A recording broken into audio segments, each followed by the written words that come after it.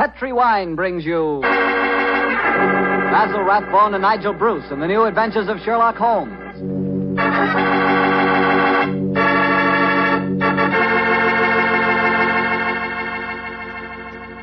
The Petri family, the family that took time to bring you good wine, invite you to listen to Dr. Watson tell us another story about his old friend, that master detective, Sherlock Holmes.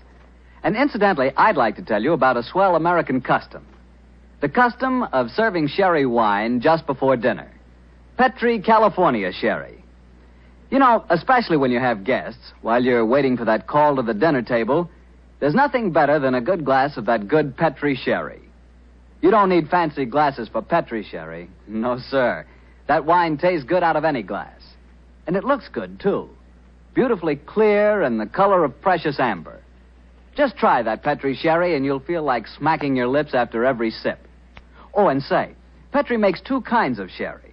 The regular sherry and Petri pale dry sherry. Just to make sure you get the perfect sherry for the whole family, don't buy one, buy two. But do be sure the sherry you buy is Petri sherry. Petri, the proudest name in the history of American wines.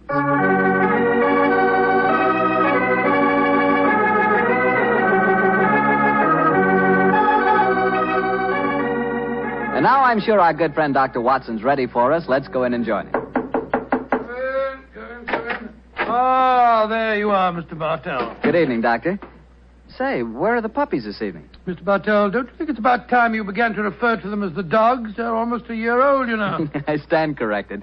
Where are the dogs this evening? Well, they had another furious battle with a dead seal on the beach today. My housekeeper, Mrs. West, is giving them a much-needed bath.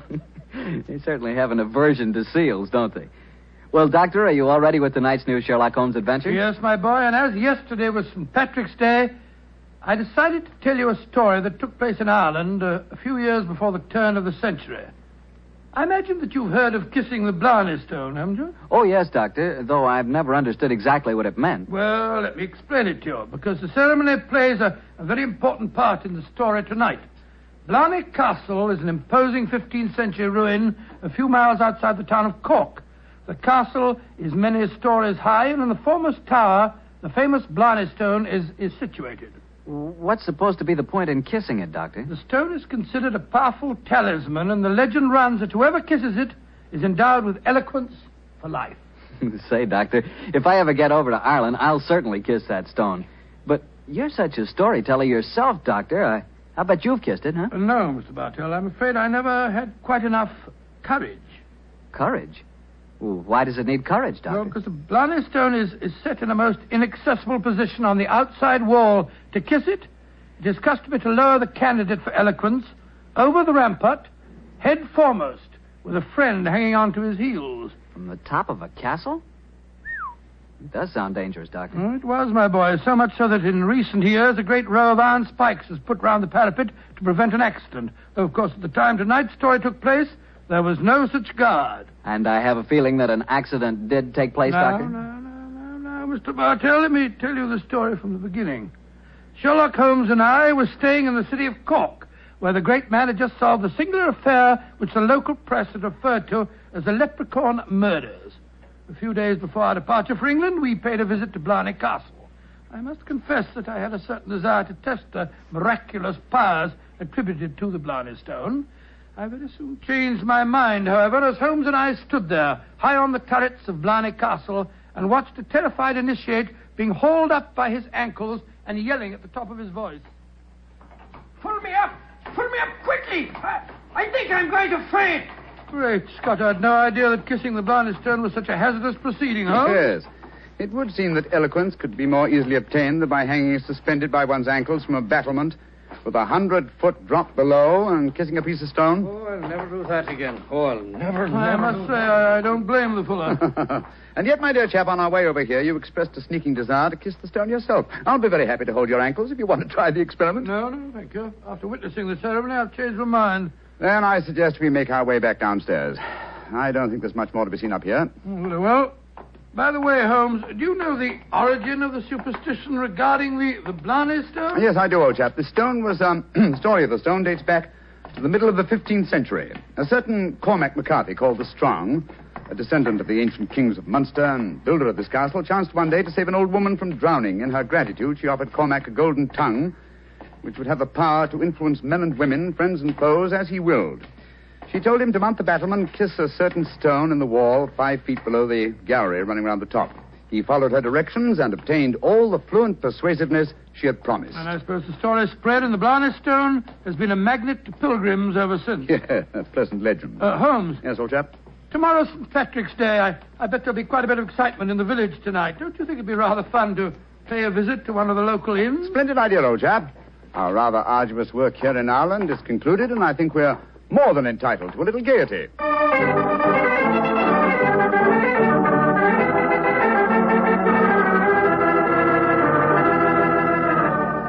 In Dublin's fair city, the girl so pretty, 'twas there that I first met sweet Molly Malone.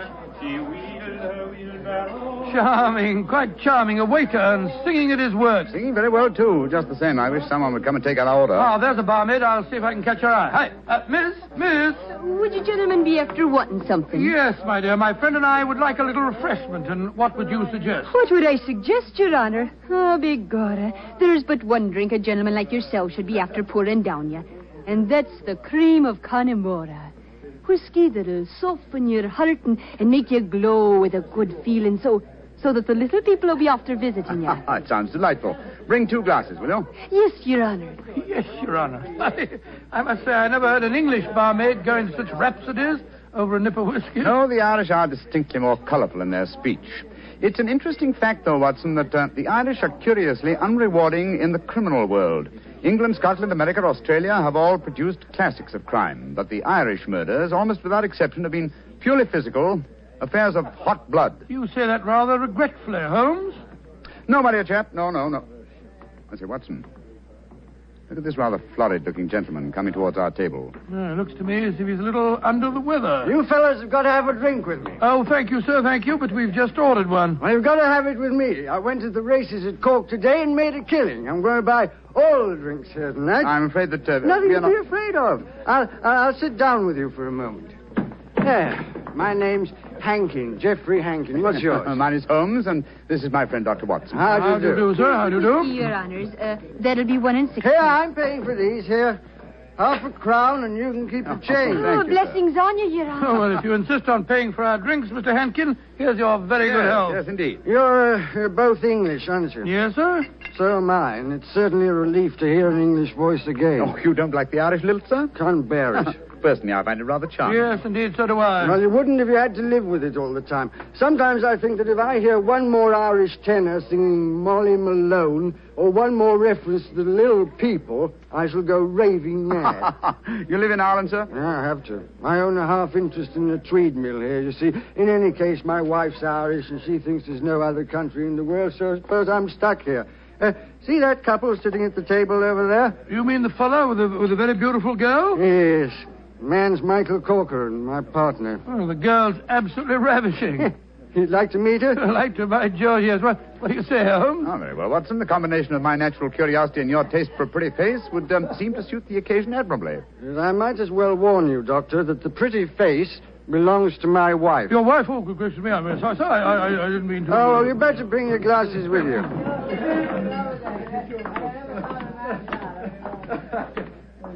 Molly, my dear, I want you to meet 2 English friends of mine, Mr. Holmes and Dr. Watson. How do you do? How do you do, Mr. Holmes, Dr. Watson? Won't you sit down and join us? And this is my partner, Michael Corcoran. How do you do, Mr. Corcoran? How do you do, sir? I'm glad to meet you. Please be seated, gentlemen. Are you visiting here in Cork, Mr. Yes, Holmes? Mrs. Hankin, but we're returning to England in a few days. You've been to Blarney Castle, I hope. Oh, yes, we were there this afternoon. And did either of you have the courage to kiss the Blarney stone? No, we didn't. I'm afraid it's an athletic feat that's beyond me. It's a lot of rubbish, that's what it is. Kissing a slab of stone. Have you the courage to do it, Geoffrey? Well, of course I have, but I don't want to make a fool of myself. Where's the barmaid? Kathleen. I'll make a wager, Geoffrey, that you haven't the courage to kiss the stone. How much will you bet, Michael? I'll wager a 10-pound note on it. It's a bet, and you fellas witnessed it. I'll kiss the Blarney stone at noon tomorrow, and you'll be 10 pounds the poorer, Michael. And I suggest that Mr. Holmes and Dr. Watson be present as well. They can act as referees. Geoffrey, dear, don't get so excited. Well, I don't like it when Michael suggests I don't have courage. You want some more drink, Mr. Henkin? Yes, all of us want some. No more for me, thank you, Mr. No more for and me, I thank you. think you've had enough, Geoffrey. Don't tell me when I've had enough, Molly. In Dublin's fair city, the girls Oh, no, are so not that pretty. filthy Was song. there Yes. Firstly, Mr. Hankin, I find the traditional Irish melodies quite beautiful. And I find them revolting. Stop! Geoffrey, quiet. Would Your Honor be wanting me to sing another song? My honor would like you to shut up that filthy caterwaul. Really, sir, really, I call that Geoffrey. most uncalled. Sean, please go on with your singing. In Dublin's fair city... You heard me, you great bog-trotting gaffoon. I said shut up, and I meant shut up! Geoffrey, I'm leaving here at once. Michael, please to take me home. It'll be my pleasure, Molly. You're an ugly man, Mr. Henkin. Knocking down poor Sean when he was singing just like a bird. Oh, the devil with him, and all of you. No Irishman will be after forgiving you for this night's work. No, not the little people of old Ireland either. You've made more enemies, Mr. Henkin, than you'll ever see. But you'll be knowing they're there. Fiddlesticks, you can't frighten me with your stupid Irish superstition. Well, bless my soul, that was a charming little party, I must say. Englishmen like Hankin are a disgrace to their country. Fortunately, they're not representative, though. Yes, I must say I'd hate to have a curse put on me like that barmaid laid on him. Watson, Yes? did you see the glances which Mr. Hankin's partner and his wife exchanged as the brawl started? There was more menace to him in those glances than in all the threats of all the little people in Ireland. Yes. I thought that there was something between them. I say, Holmes, that bet about Hankin kissing the Blarney stone at noon tomorrow, do you suppose... I suppose that... nothing, old fellow. But there are forces at work here that I don't like. I think, Watson, that you and I will be at the Blarney Stone at noon tomorrow. It's possible that the bet made tonight is all part of a definite plan, and I have a feeling that the bet is still on.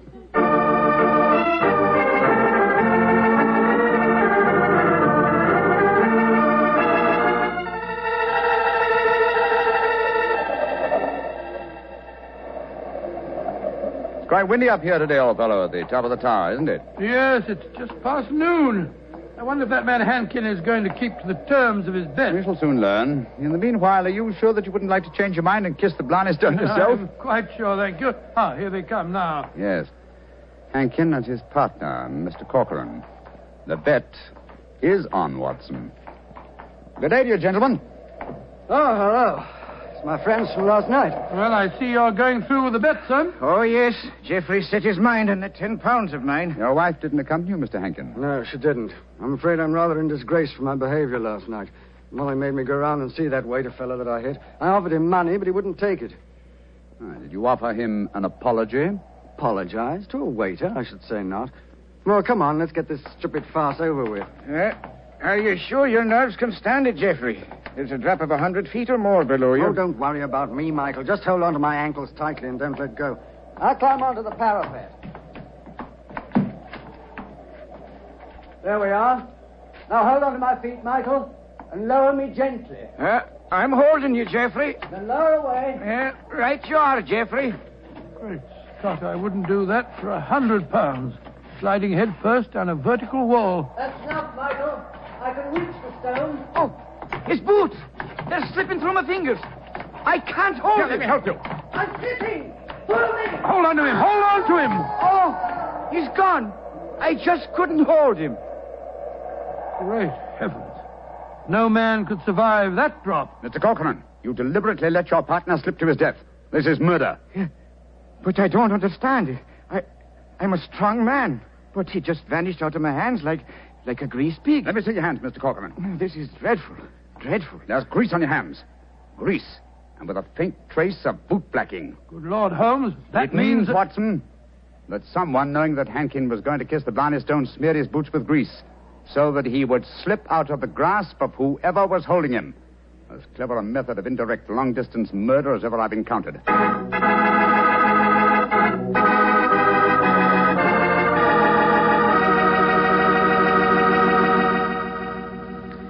You'll hear the remainder of Dr. Watson's story in just a second, so I'm going to remind you that Petri California Sherry is not only wonderful before dinner, but it's good almost any time. If you had to choose just one wine for almost any occasion, that wine would be Petri Sherry. Petri Sherry is a perfect wine to serve in the afternoon or in the evening. It's good before dinner, yes, but it's swell after dinner, too. In fact, with a bottle of Petri Sherry on your shelf, you've got practically a small-sized wine cellar. So get a bottle of Petri Sherry soon. And remember, you can't miss with any wine that has the letters Petri on the label, because all Petri wine is good wine. Well, Dr. Watson, this is quite a story you're telling us tonight. What happened next? I suppose you went down into the castle grounds and looked for the dead man's body? Well, we tried to, Mr. Bartell, but the authorities were curiously uncooperative. They refused to let us search, insisting that the police be called first. And so, Mr. Bartell, half an hour after the tragedy, Holmes and I found ourselves standing in a tiny police station as we told the story to the local sergeant. Sure, the saints be praised, Mr. Holmes. 'Tis a terrible story you've told me. Tomorrow I'll be after arresting Sean O'Flaherty. Sean O'Flaherty? He's the waiter at the inn, the one who sings. That he is, and he sings like a breath of spring.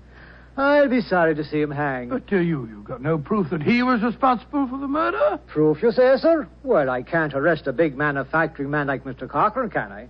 Or a fine lady like Mrs. Hankin. But you can't arrest a man without any evidence of guilt. Oh, I can't I? Then supposing I tell you that Sean O'Flaherty cleans the boots at the hotel where Mr. Hankin was He staying. does, eh?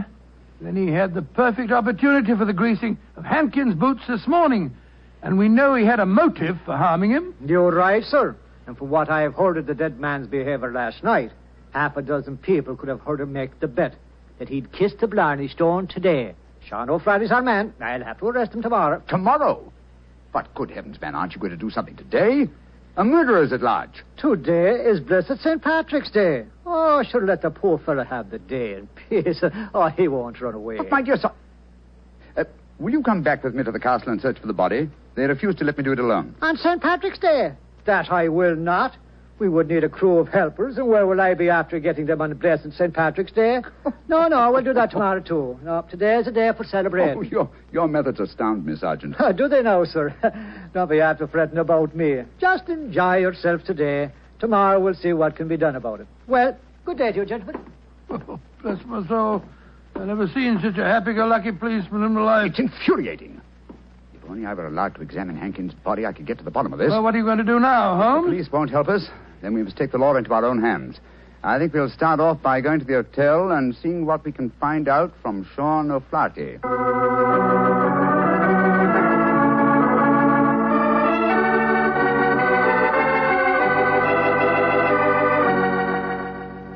As I was going to Blarney a day, I well remember for to view the lads and lasses on the 5th day of November with a murring do a day and a murring a do a daddy. Oh, your honors would be after speaking to me, Sean O'Flaherty, perhaps? Yes, Sean. Did you know that Mr. Hankin, the man who struck you last night, was dead? Dead? Well, if ever a man deserved to be beneath the sod, 'twas Geoffrey Hankin himself. A mean, ugly man. The saints be praised that he's gone. How did he die, sir? He was murdered. Murdered? Well, but, Dad, I'm not surprised to hear it. Who murdered him, sir? At the moment, the police seem to think that you are the culprit. Myself?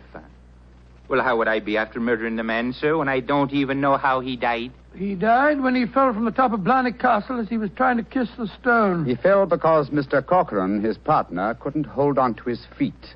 His boots had been greased. And we know that you have been cleaning his boots, Sean. That I have, sir. I cleaned them this very morning. But I put no grease on them, if that's what you'd be after suggesting. I'm suggesting nothing. I'm trying to establish a few facts. Do you know Kathleen, the barmaid? Oh, and why shouldn't I know her, sir? She's to be me wife before the winter sets in. She pronounced a curse on the dead man last night, just after he had knocked you down. It's possible that she may... Here she comes, huh? Sean, my darling, what are the fine gentlemen doing here? Oh, Kathleen. They've come to ask me questions about the death of Mr. Hankin. He fell off Blarney Castle today and got himself murdered, they say. The saints be praised. But what has that to do with you, my darling? Well, the gentlemen tell me that the village police think that I might have greased his boots so that he slipped to his death. The village police is as stupid as my father's big sow. If Mr. Henkin fell to his death today because his boots were greased, I can tell you who did it. Indeed, who? The little people. I warned Mr. Henkin last night that the little people would be after him. He insulted the Irish. Oh, come, my dear. You don't seriously expect us to believe in the little people? And why not, Your Honor? We have them here. Oh, there be those that say the fairies all be dead, but I know different. I've seen them. When I was a slip of a girl, close to where I lived, there was a rath. That's a fort, you know. And the rath was a fairy's fort. We never dared touch it with a spade or cut down a tree growing on it or carry away a stone. We'd put our ear to the ground at night and we could hear the fairy music rising up from under the ground. Ah, they're gentle people. Most of the time. But they'd grease the boots of a man like Mr. Henkin if they didn't like them. That they would, Your Honor. Holmes, I'm certain that we're wasting our time here. I feel so, Watson. You get the whole thing turned on the greasing of those boots. If only I could have the boots in my hands. If only I could make laboratory tests. But until that dolt of a police... But of course! I have it, Watson. You have what, Holmes? The answer, I hope. Get hold of Mrs. Henkin and Mr. Corcoran.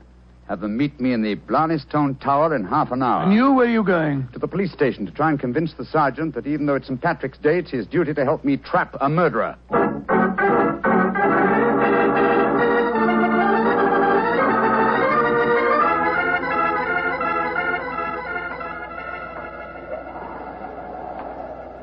Do you know, Mr. Holmes, you're an obstinate man. It's blessed St. Patrick's Day, and yet you insist that we meet here on the top of Blarney Castle. What do you think you can prove? Who murdered Geoffrey Henkin? Yes, but why do Molly and I have to be here? Yes, Mr. Holmes. And poor Geoffrey's body still lying somewhere below us. Mrs. Henkin, Mr. Corcoran. I asked Dr. Watson to bring you here for a good reason, I assure you. You ready, Watson? Quite ready, Holmes. Good. Sergeant. Yes, sir. You asked me why I've assembled the three of you here. I'm going to reconstruct the crime. I shall play the part of the victim. My friend Dr. Watson will represent you, Mr. Corcoran. Now, I straddle the parapet. So. Watson, hold on to my feet, will you? I've got him, Holmes. And lower me down the face of the wall. Right, you are. Holmes, hold tight to the wall. Oh. Try and push yourself back. The murderer's tried to get you. Your boots are covered in grease. Stand back. Come away. Grab my trouser legs, Watson. I've got him, Holmes. Come, up you come. There we go. Oh, A devilish plot. That was a near thing. Devilish plot, Sergeant, and very cleverly carried out.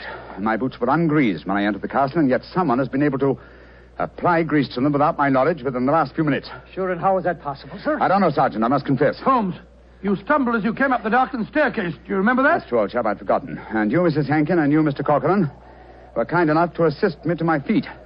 An excellent opportunity to apply the grease. Now we know that one of you two is the murderer. I must have a jar of grease somewhere. Sergeant, will you search the lady while I search Mr. Corcoran? But this is ridiculous. Of course it is. How could we be guilty? Well, if you're not guilty, you've got no objection to being searched, Well, ma'am. upon my word, here in your purse, Mrs. Hankin, is a jar of grease. What? Now, what have you to say for yourself? What can't you say, Sergeant? Except that she engineered her husband's murder and tried to engineer mine. Oh, no, I knew nothing about Geoffrey's murder. Oh, Michael, darling, I swear to you. Don't worry, my darling. I'll not let them hurt you. I'm telling you, you're wrong, Mr. Holmes. I was the murderer. Oh, no, Michael. You mustn't sacrifice yourself for I me. think this little play acting has gone far enough. Mr. Corcoran, you have just offered us what you think we will accept as a false confession. But I've established the one thing I wish to know, that you love your late partner's wife and she you. I'm proud to admit that, Mr. Holmes. And now that she's a widow, I can say it in the open. But what are you implying? That you murdered your partner. But the grease on your own boot, sir. I just found a jar of it in Mrs. Hankin's handbag. Oh, that, my dear Sergeant, was all part of my little plan.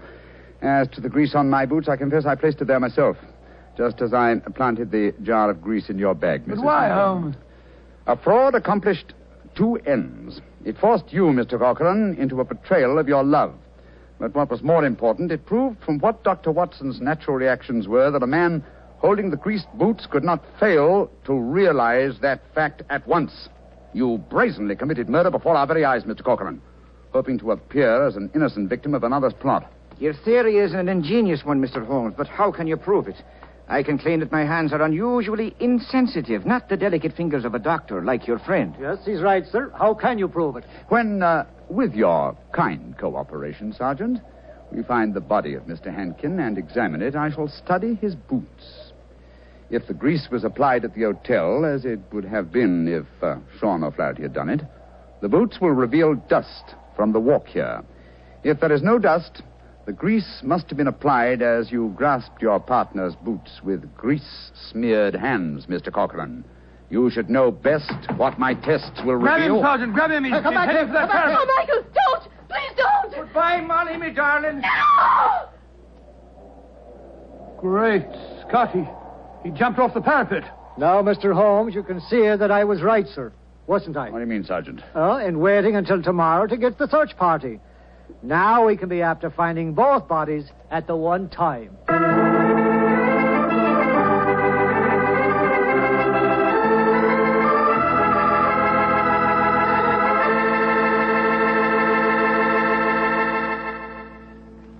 Well, Doctor, that was really an unusual story.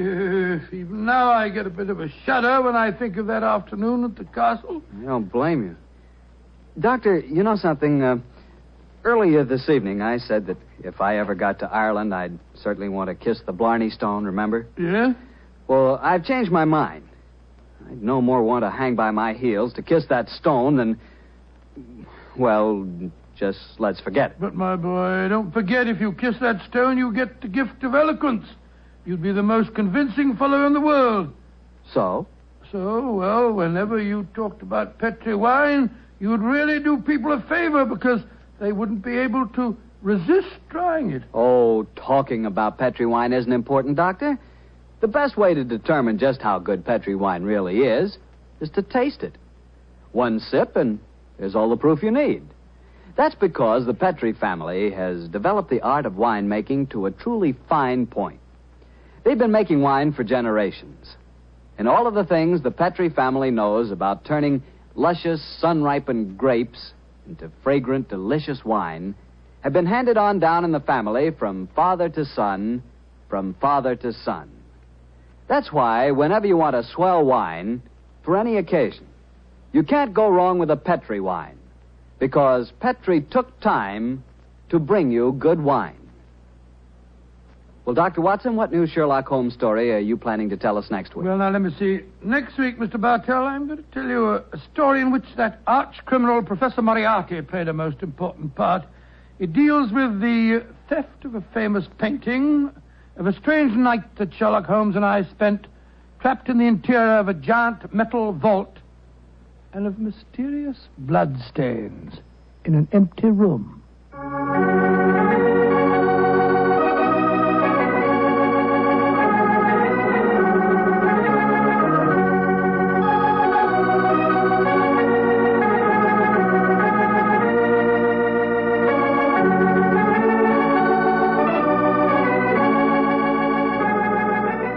Tonight's Sherlock Holmes adventure was written by Dennis Green and Anthony Boucher and was suggested by an incident in this Arthur Conan Doyle story, A Case of Identity. Music is by Dean Fossler. Mr. Rathbone appears through the courtesy of Metro-Goldwyn-Mayer, and Mr. Bruce through the courtesy of Universal Pictures, where they are now starring in the Sherlock Holmes series.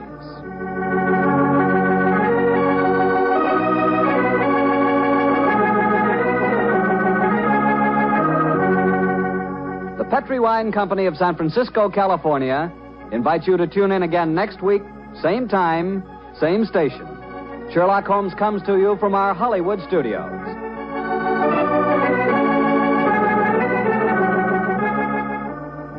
This is Harry Bartell saying goodnight for the Petri family. For a solid hour of exciting mystery dramas, listen every Monday on most of these same stations at 8 o'clock to Bulldog Drummond, followed immediately by Sherlock Holmes. This is the Mutual Broadcasting System.